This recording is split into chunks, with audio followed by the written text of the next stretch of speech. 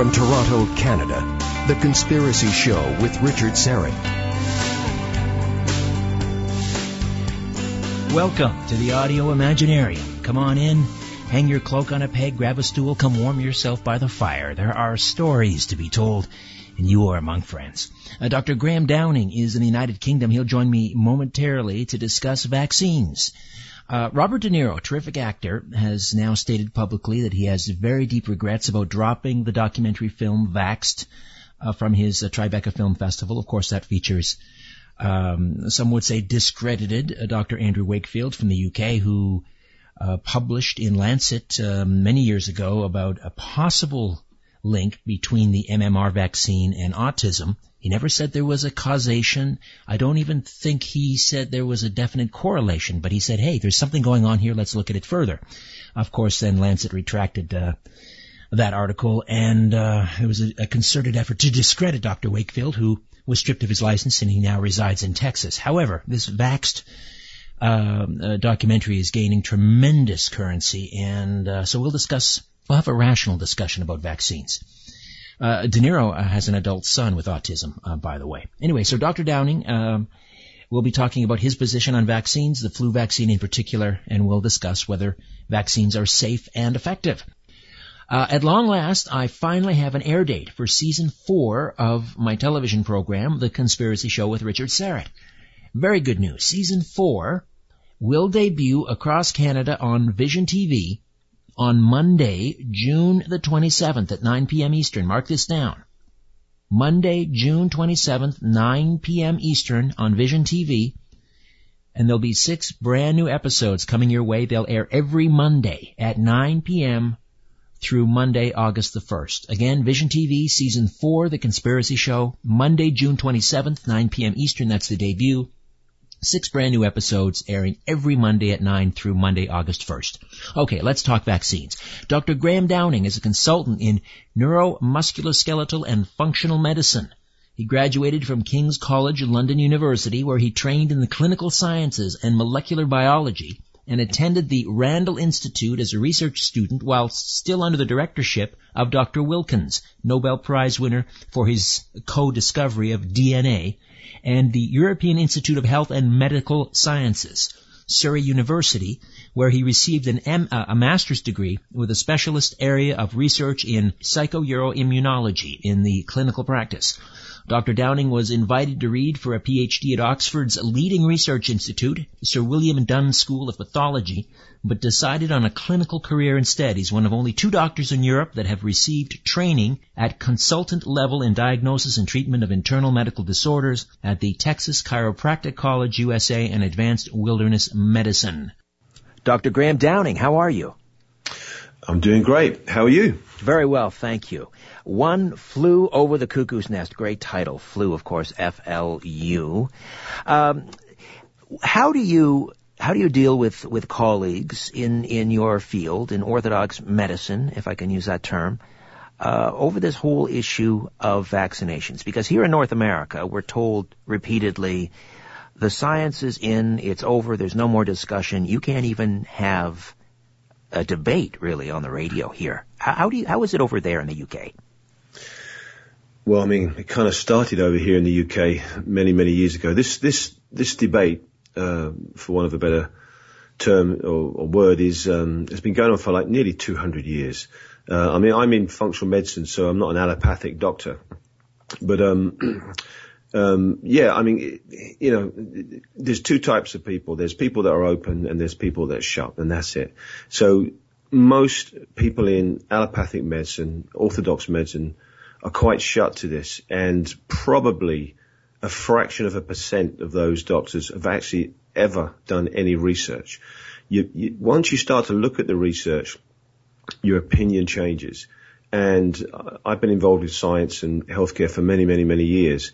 And I don't just accept what I'm told. I look at the research and I investigate for myself. And you'll find that those are the doctors that will eventually step out and say, look, this doesn't look right. There's something not quite right here. And the way that I explain it, well, a good way to explain it is when you have a hypothesis, an idea in science, what you're supposed to do is you're supposed to say, right, here's my idea. And then you're supposed to attack that idea and try and knock it down and see if it stands up. And if it stands up, you say, right, well, we accept this idea. And a good example of that would be gravity. Because with gravity, you look at a tree, an apple falls down, and you say, right, okay, there's something moving that apple. And then wherever you go in the world and whatever type of tree you do and whatever side of the globe you're on, that hypothesis pretty much stands up. You'd never really see an apple go the other way. Now, the problem with vaccination and vaccine science is the hypothesis that it prevents infection, that it's relatively safe, and that it has made a massive impact on our health. When you actually look at the data, unfortunately, it doesn't stand up. In other words, when you start to look at the data, you start to see some of these apples going the wrong way. And if that's the case, regardless of what your stance is, if that's the case, then the hypothesis has to be challenged and has to be changed. We need a new idea. And unfortunately, staying with the old idea is costing us dearly, not just in dollars and pounds, but it's costing us dearly in our health and also in the lives of children. Give us a sense, an overview of your philosophy on immunization or vaccinations in terms of efficacy and safety. Do you believe, for example, that some vaccines are effective and some are safe, or none are effective or none are safe? I think that the problem you've got is you need, and I said this, I did a conference just a week ago, and it was incredibly well attended. We had standing room, well, not standing room, people were sitting on the floor and sort of, falling out the door to try and get space. And this was like, I gave one of these lectures at like 9 o'clock in the morning, and it was incredibly well attended. And the problem you've got, and I try to get across, is you need honesty in science. Now, when you have money involved in a subject, in any area, and human beings, you're going to get a problem. And the biggest problem we have in pharmaceutical research, medical science research, is honesty. This has been looked at by experts in this field.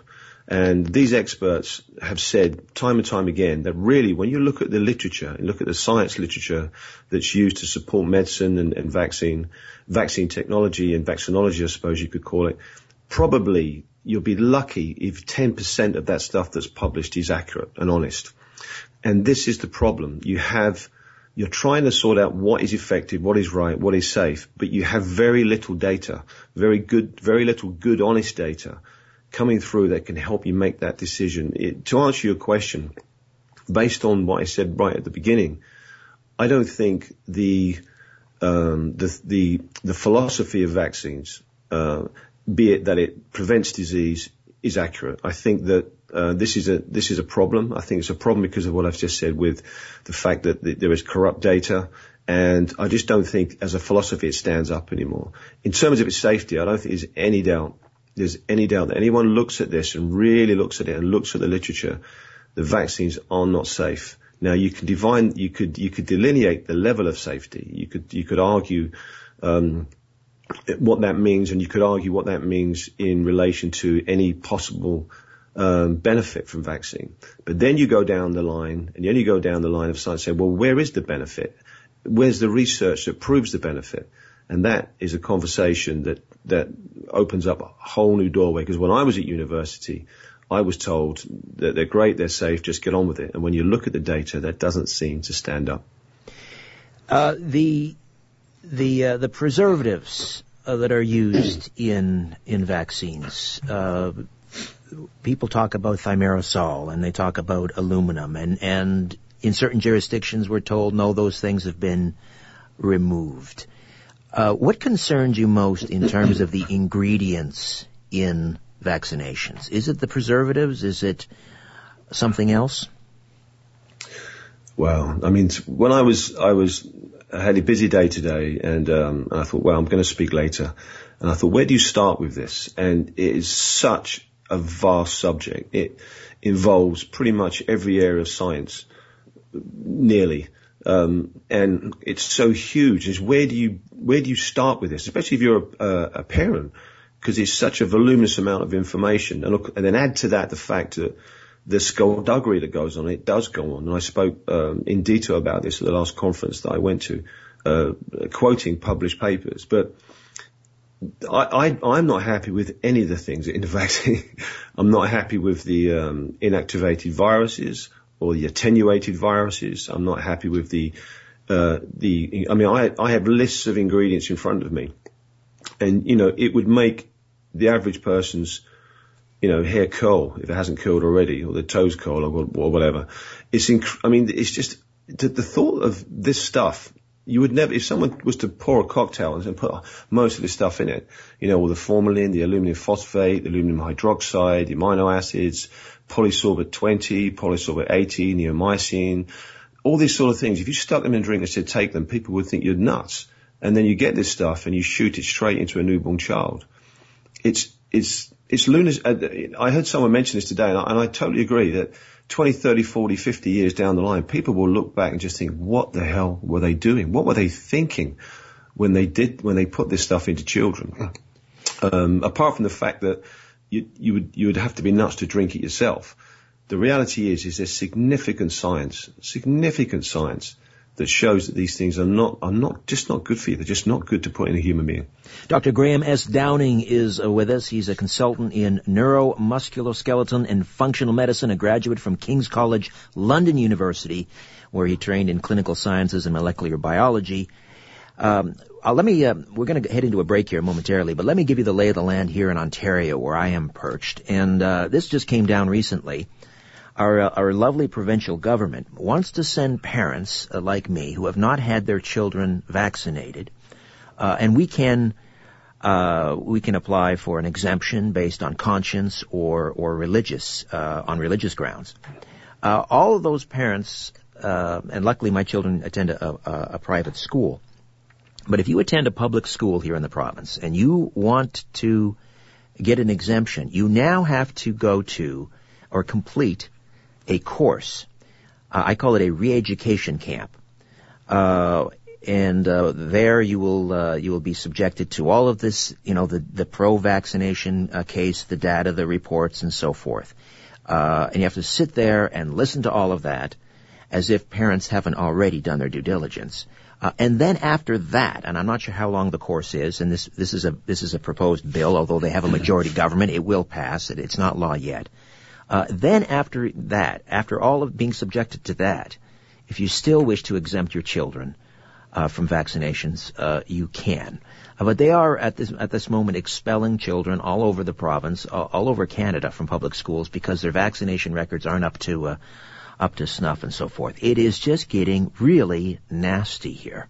I mean, that's crazy. I mean, I'm literally have a mass of data, and it's crowding into my head to think, well, where do you start with this first? Let me just jump in, Dr. Downing. We'll take a time out. We'll come back and we'll pick up on that point. Stay with us as we discuss the case against vaccinations right here on The Conspiracy Show. Don't be afraid of the dark. The Conspiracy Show with Richard Syrett. We are back with Dr. Graham Downing. One flew over the cuckoo's nest. FLU, as in flu. And did you get any cease and desist orders for using that title from the estate of Ken Kesey? Yeah, that went down really well. Can I tell you what astonished me is that, and maybe this shouldn't astonish me, is I talked to a packed room, which was filmed. It's going to go on some kind of disc, and I think they charge a few dollars for it, and it'll probably go on free onto YouTube down the line. Is that most of these people were well informed about various sort of political things, geopolitics, but people were stunned when I presented data, and that kind of stunned me. I thought that people knew the kind of stuff that I knew about vaccines and the science, but obviously they don't. And it was incredible because there were some very well-informed speakers from all over the world. I'm not sure if there's anyone, there may have been someone from Canada, certainly the States and other countries. And I was absolutely stunned that some of these people have never heard some of the things that I've said, because the reason why I titled it One Flew Over the Cuckoo's Nest is because when you look at the science and then you look at what the orthodox physicians are doing, it doesn't make any sense. And when you try to talk to people about this, you tend to think, I think I'm in a lunatic asylum, because the science is so clear on this. And the flu is a very interesting vaccine to talk about. Do you want me to talk about that vaccine? And I can tell you the flu vaccine, yes, please, yes. Well, let me tell you this, and then we'll talk about informed consent, which I think something what you should be, really aware of, and a weapon that you can use. Some of the work that I do, I'm an expert witness, so I understand how these things work and what trips up doctors in terms of informed consent. Please remind me of that if I forget. But I looked at research, and there was, we know that the damage done from vaccines, doctors are meant to report any abnormal reaction to a vaccine to something called the VAERS database. They have them in the States called the VAERS database. It may be called something different in Canada and in the UK. But it basically, any adverse events, like the baby dies or something terrible happens. And we were looking at this research, and we pretty much know it's been underreported, maybe 1 in 100. And then I looked at research which showed a disease that was being tracked. And this disease is a kind of disease or a kind of problem you would associate with vaccines. So therefore, it should have been something that should have been alerted to this VAERS database. So you've got two things going on here. You've got the database over here for adverse events, and then you've got which this disease should be reported to if they see it in a child of a certain age because it's linked to vaccines. And then you've got this disease being tracked by researchers. Now, when they totaled up all the stats on it, what they found was that the disease was being underreported to the database, to the number of 1 in 200, which is astounding, which means for every 200 cases of this particular problem turning up in the GP's practice, they were only reporting 1.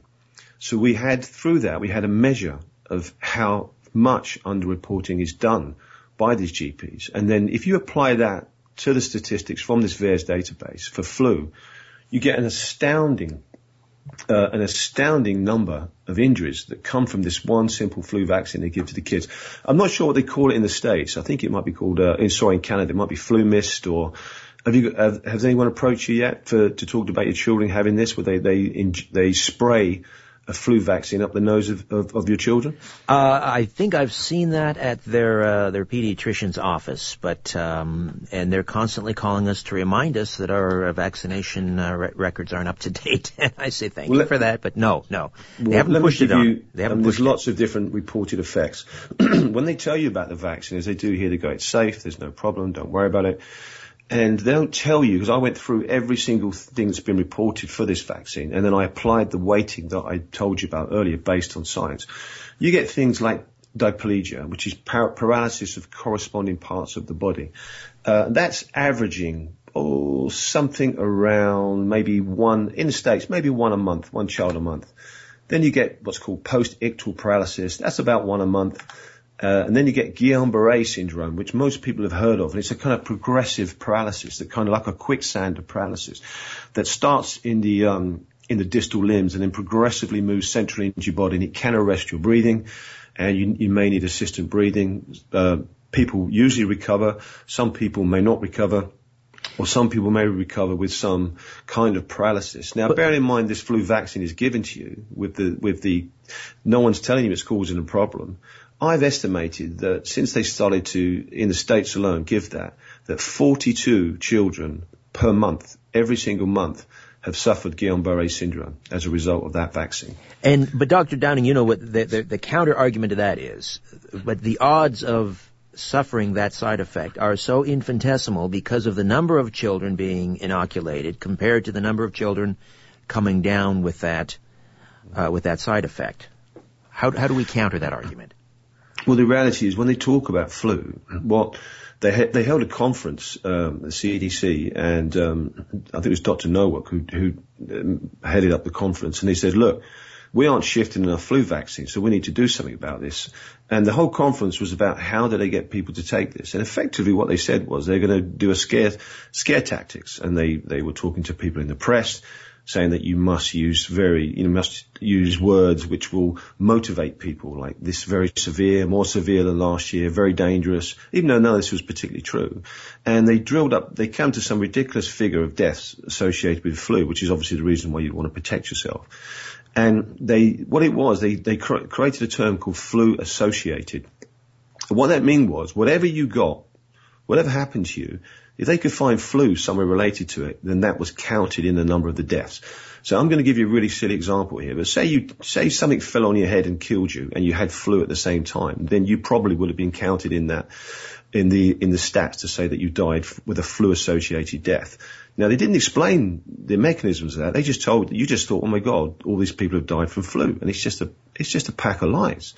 So, and the reality really, the thinking of giving children this vaccine isn't necessarily to protect the child.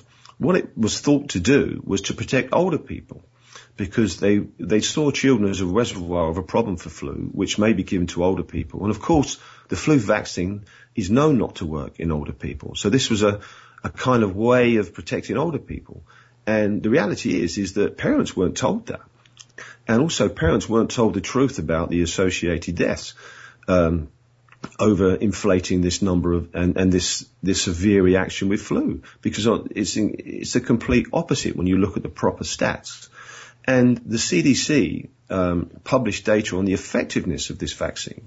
And you couldn't make this up. I mean, it's mind-boggling. It's something like the effectiveness of this vaccine, and bearing in mind the CDC has been caught out lying, and so, this is the best they can do. It was something like minus 23%, which means it doesn't work.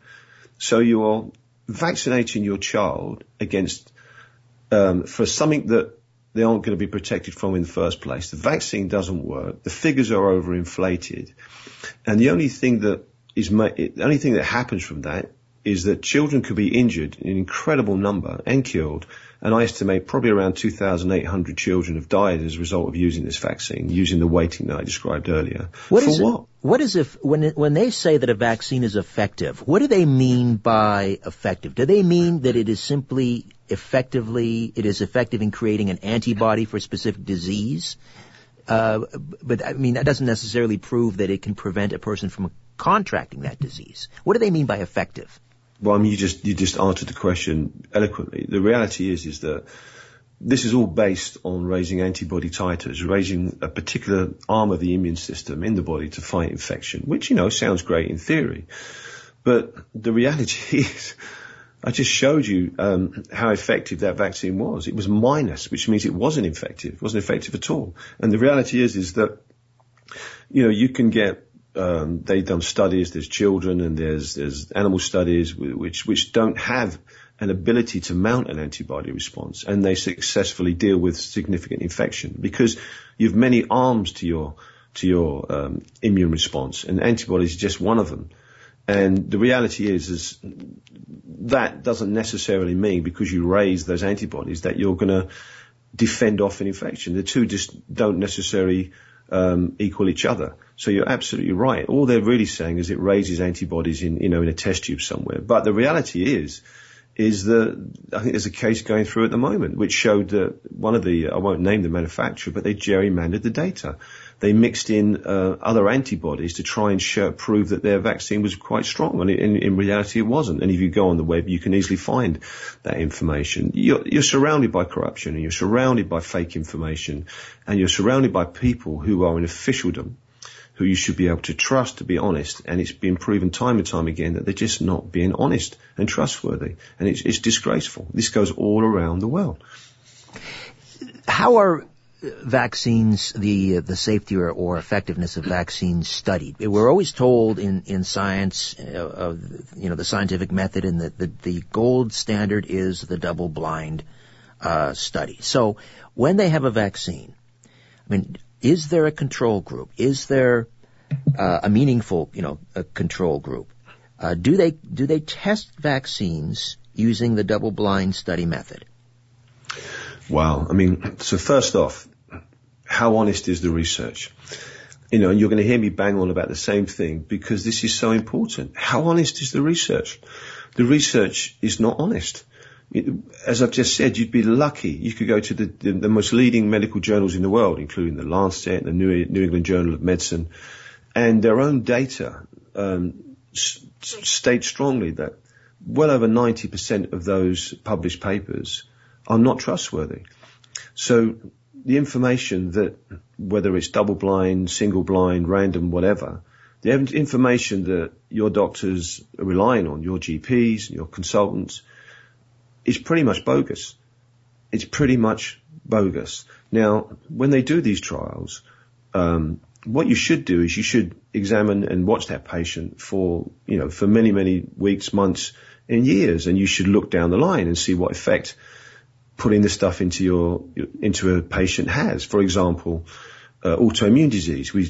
There is significant evidence now that shows that the animal viruses, the animal bugs, if you like, that are in the vaccines that they can't screen and they can't remove, is linked to autoimmunity. You have the diploid, the human cell line vaccines, which have human retroviruses in them, and these things will cause problems in the body. You have DNA floating around in these vaccines, and the DNA is, it's incredible. Let me give you an example of this. You have these human cell line vaccines. The human DNA that floats around, they did a study on this, and they said, well, how much of this DNA actually gets incorporated into your genome, into your DNA, and how quickly does it happen? And they set up a study to replicate what might happen after a vaccination. And an incredible 1% of your genome was changed. In other words, the DNA from the dead fetus incorporated into your DNA. So you become a kind of genetic experiment. And what's astounding, how long did you think it took that to happen? Did they estimate it would take a lifetime, 10 years, 15 years, a month? How long do you think it took to happen? Instantaneous. It took 30 minutes. Right. 30 minutes. I nearly fell over. You'll hear me, I do lots of interviews on YouTube stuff. I say this because I can't believe 30 minutes. Well, that whole issue of bypassing the mucous membrane, which is the normal route a virus takes to get into the human body, bypasses the lymphatic system, goes right into the blood, right into the organs. There's something that, counterintuitive, obviously, about that. If the immune system, I believe in a creator. I think God created a miraculous machine, the human body. And the immune system, I'm told that we get cancer, we all get cancer continuously throughout our lives, but we have this immune system that's able to fight it off. Why can't we just build up the immune system, let it do its job, and if the virus comes along and has to pass through the mucous membrane, let the human body produce the antibodies. That's the way it's supposed to work. Let's take a time out. We'll come back and we can discuss that further as well. Dr. Graham Downing, one flew over the cuckoo's nest, pun intended. Right back with more. Stay with us. When you look at the sky, ever wonder if someone's looking back? This is The Conspiracy Show with Richard Syrett. We are back with Dr. Graham Downing. Give us a website, Dr. Downing, where people can find out more. Well, I'm terrible at this, and I get told off everywhere I go. I've been speaking and lecturing and teaching doctors and doing this stuff for a long time. And I'm absolute rubbish at this. But I do have a site up. We put this site up for a conference we held before, a little ways back. And if you get onto that site and put your email in, then when the new site goes up, and I promise it is going to go up, on that will be a load of information about this, and also how you tackle these infections. The name of the site is 7, S-E-V-E-N, healthy, keys.com. So 7 healthy keys is KEYS.com. And if you get there, ignore what's on it, but if you just put your email in, there'll be a few places to stick your email in. All right. Then, so it's under construction, in other words. It's under, and it'll be ready soon. Excellent. I was, this is sort of getting right to the nub of the issue about, vaccines and how they work. And I mentioned bypassing the mucous membrane and how doctors don't seem to know a heck of a lot about building up the immune system. I don't know how many courses in nutrition they take throughout medical school. Somebody told me one. In 7 years of medical school, they took one course on nutrition. Mm-hmm. But it seems to me, that God did a pretty wonderful job in creating the human body. And if we can simply build up, boost the immune system and allow it to do its job, it can fend off just about anything. rather than, stick this live virus right into the bloodstream where it can go right into the organs before the body has any opportunity to build up antibodies. I mean, that's very observant. I get what they're trying to do, and I understand it, but it's a 200-year experiment. And you know what? The hypothesis that it's going to work is, I think that the vaccination ship is like the Titanic now. I really do think it's going to, as much as they're trying to push it and mandate it, they tried this before and they got defeated because people start to see the results, and you can't compress humanity. You can't do it. Humanity will turn.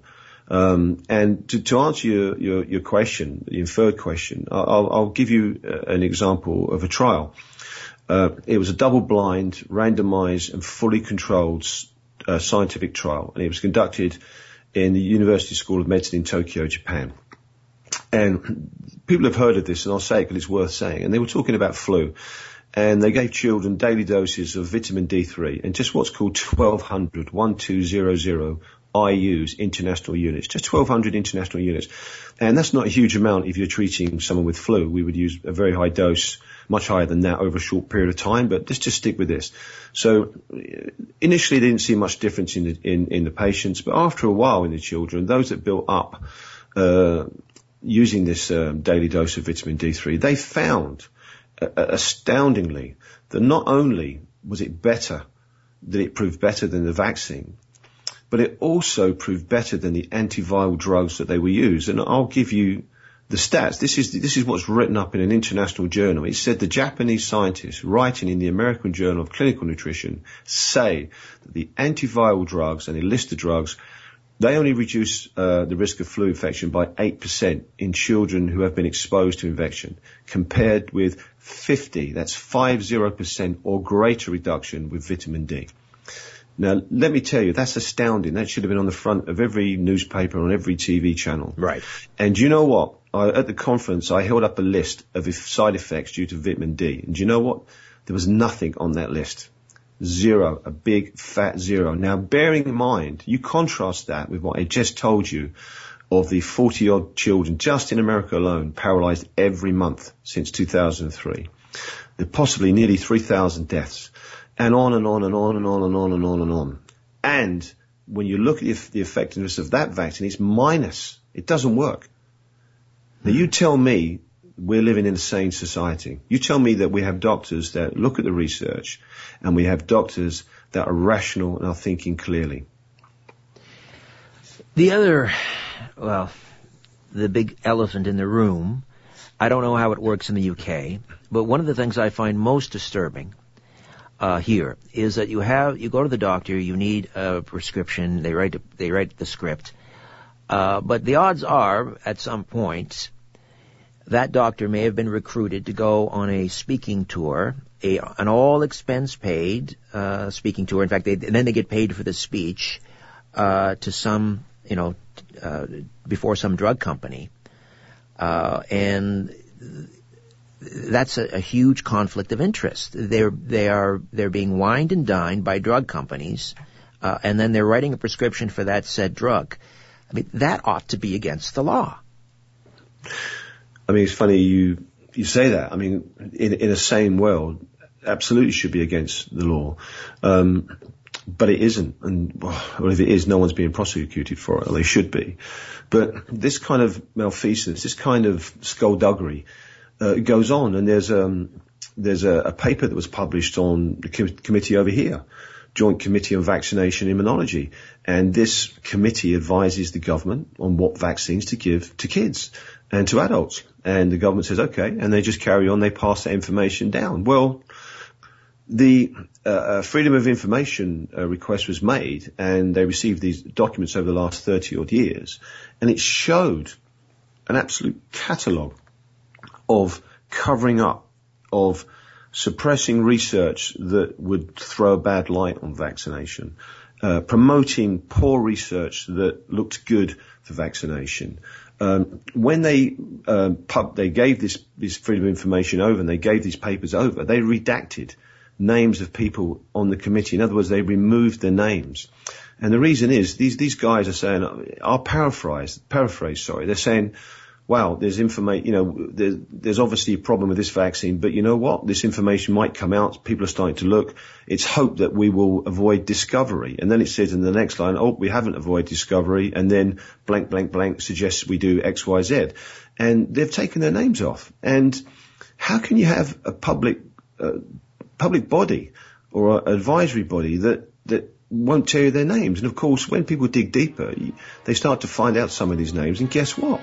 Some of these people are being paid by the very same companies that are involved in making the vaccines. There you go. Listen, I've got to take a time out. When we come back, I want to get your take on the movie Vaxxed, From Cover-Up to Catastrophe, and Dr. Andrew Wakefield. Back with more of my conversation with Dr. Graham Downing as we talk vaccines right here on The Conspiracy Show. The truth is not out there. It's right here. The Conspiracy Show with Richard Sarrett. Welcome back to The Conspiracy Show. We are discussing vaccines with Dr. Graham Downing. He is joining us in the UK this morning. And give us the website once again. I know it's under construction, but it will be up soon, and people should keep checking, and they'll get an email notice. The website again, Dr. Downing. There's a kind of old website up there which we put on for a conference called Seven, S-E-V-E-N, healthykeys.com, Keys.com. And just bung an email in, and when the new site goes up, we'll notify you.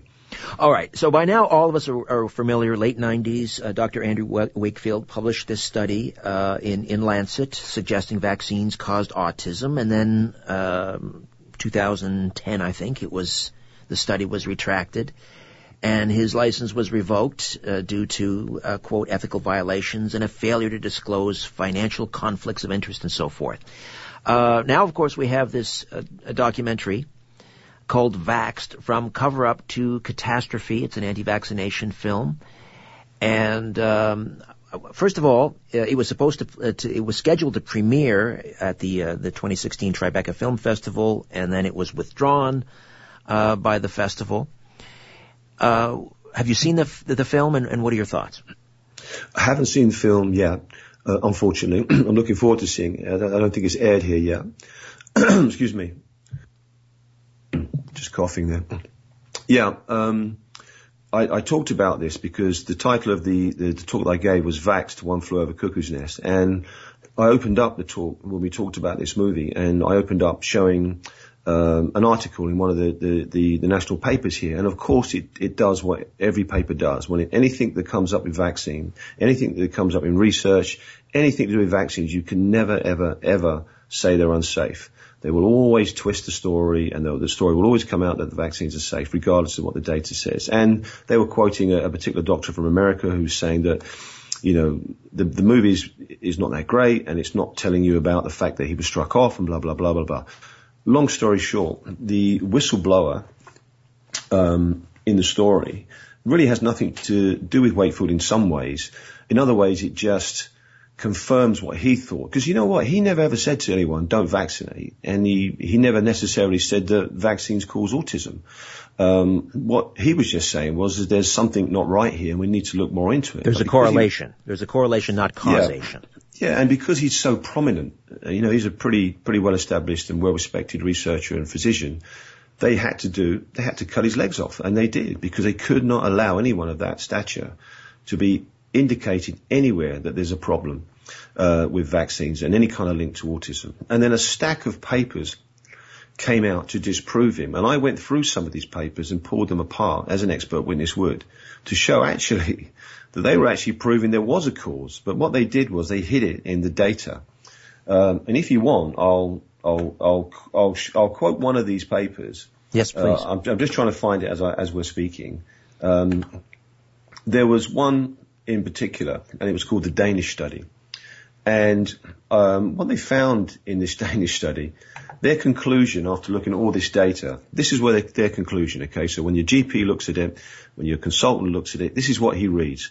The conclusion says, this study provides strong evidence against the hypothesis that the MMR vaccination causes autism. Now, let's be straight here. I don't necessarily think that the MMR necessarily does cause autism or is the sole cause of autism. I think it's a multifaceted thing. And in some cases, MMR may act in a way that may act with other factors to bring about autism. So we need to be relatively clear about that. But anyway, long story short, when you look at this paper, the authors, they only performed a clinical review of only about 13% of the cases, and that's not, if you're going to do a study, that's not good enough. Many of the children were too young to receive a diagnosis of autism anyway, because in Denmark they don't give it to about 5 years of age. So that is also problematic. But what they did was, and you see this time and time again, is they perform adjustments. So this is the adjustment they perform to the data. Now, you do not need a science degree to work out that this doesn't sound right. What they said was, okay, what do we do with children that we think had autism before they had the MMR? So bearing in mind, they've now got a group of kids that have autism and have been vaccinated with MMR. And do you know what they did with this group? They took them and they included them in the unvaccinated group. Now, that is astonishing. They effectively took people who had the MMR and had autism, and they put them in the unvaccinated group. Now, when you did that, it massively skewed the data. Of course it would. Skewed the data. Of course it would. How could they do that? Well, there you go. And this is what you see time and time again. Now, a doctor called Dr. Blackshill was a clever guy, far cleverer than I. He looked at the data and he said, right, well, let's look at this as proper researchers without, trying to prove a point, and let's just analyze the data correctly. Now, he analyzed the data, and this is the result. When you remove the skullduggery, he said at the population level, the risk of autism was therefore 26% higher in the group vaccinated with the MMR, a calculations the authors never reported. And in fact, they reported the complete opposite finding. So the case is far from being closed. I mean, this is not over. I mean, Dr. Andrew Wakefield, in your mind, is he vindicated? I think that in the sense that he never ever said you shouldn't vaccinate kids, and he never ever said, look, I think this is a cause of autism and this is it. I think that he was being very honest, and I think the hit job they did on him was astounding, quite frankly, when you look at it in the depth of how they went to go after this guy. I think he's vindicated. He's vindicated because the reality is that when you look at these, and there's another paper I quoted, and there's another 11 papers, I think, that they released, and if you look at each one, there's huge skullduggery that's going on in these papers. And as we alluded to in the beginning, the CDC whistleblower stated that what they did was, when they found data that may prove some link between the vaccine and autism, what they did was they destroyed it. They met in a room, they got the data, and they chucked it in a garbage can. Now, that's not science. And these people they're at the top of the tree, the government scientists. Now, whether or not they're actually backtracking on that now, and they're going to try and reinvent the data to make out there isn't a connection, but regardless, it shows you what happens when anything dares attack vaccination. They lie, and that's the only one we know of. How many do we not know of? The classic example that again, I'll call them the orthodox physicians, the drug companies, the advocates for vaccines. The example they always throw up is polio, and how vaccinations have virtually eradicated polio. But then the counter argument to that, from my understanding, is that what really, if you look at the historical charts and so forth, what cured polio was sanitation, improved sanitation. People like Franklin Delano Roosevelt got polio supposedly, and used to, like a lot of children, used to go for a swim in the Hudson River, and poor sanitation. He caught polio like millions of children around the world. What are your thoughts? I mean, does the historical data show that the vaccine eradicated polio or improved sanitation? Well, once again, you come down to what is honest. And when I went through university, one of the universities that I attended, you were just shown data. You shown, here comes a vaccine, there goes a disease, happy days, go get your shot. Now, when you look back, as you have done, and you actually look at all the data, you realize that's not the case. All these diseases were declining. way before they brought in these shots. Now, you can argue backwards and forward, but the data's there. And I take you back to the original thing I said. If the hypothesis of vaccination is correct, then you will not find that data. You will just find the same thing over and over again showing that it works. And the reality is it doesn't, and we have to address this. Polio, the reality with polio is, you've got, what they did was they brought in the vaccine, actually caused an outbreak of polio with it. Which if you actually look back into the data, you'll know. And what they did was the way they got rid of it, they got creative. They changed the criteria of diagnosis. They changed the diagnosis to acute flaccid paralysis. Mm-hmm. So what you see a child of polio allegedly disappearing, but you see acute flaccid paralysis just take off to the moon. And also other diseases which you might know of now would have been called polio, like meningitis, Guillain-Barré, transverse myelitis. All of these things people would have said were polio before. And a clear example of that is India. The Indian government was reportedly suing a very famous Mr. Gates because of his involvement in a vaccination program. And people have argued this backwards and forwards, but the reality is they went over that they vaccinated. And there's almost a direct correlation between the vaccines going in and over 50,000 people getting, wait for it, non-polio acute flaccid paralysis, which is clinically identical to polio. The only difference is it's twice as deadly. And you find this often the case that when you vaccinate, you almost create the problem you're trying to stop, but you create a more virulent, a much stronger problem. And, there's papers written on this. And it's astounding that medical physicians don't open their eyes and their ears and actually just become independent doctors again, because it's most likely the same there as it is here. They've lost their independence.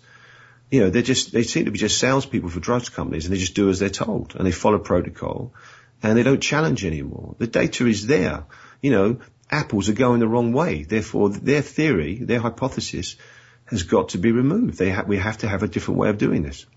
And my understanding also, listen, I'm not a doctor and I'm not a scientist, but based on the reading I've done, in jurisdictions where they have had concerted polio vaccine campaigns, they can never get the upper hand. In places like India, I think in 2011 they declared India polio-free, except, as you point out, they had like a 12-fold increase in this paralysis condition. But until they address basic sanitation, they can never get on top of polio. Well, you're absolutely right, and it's called polio provocation, is that you give the vaccine and you cause the disease you're trying to stop. It's even come from other vaccines like a diphtheria, tetanus, pertussis vaccine. That's called polio as well in the past.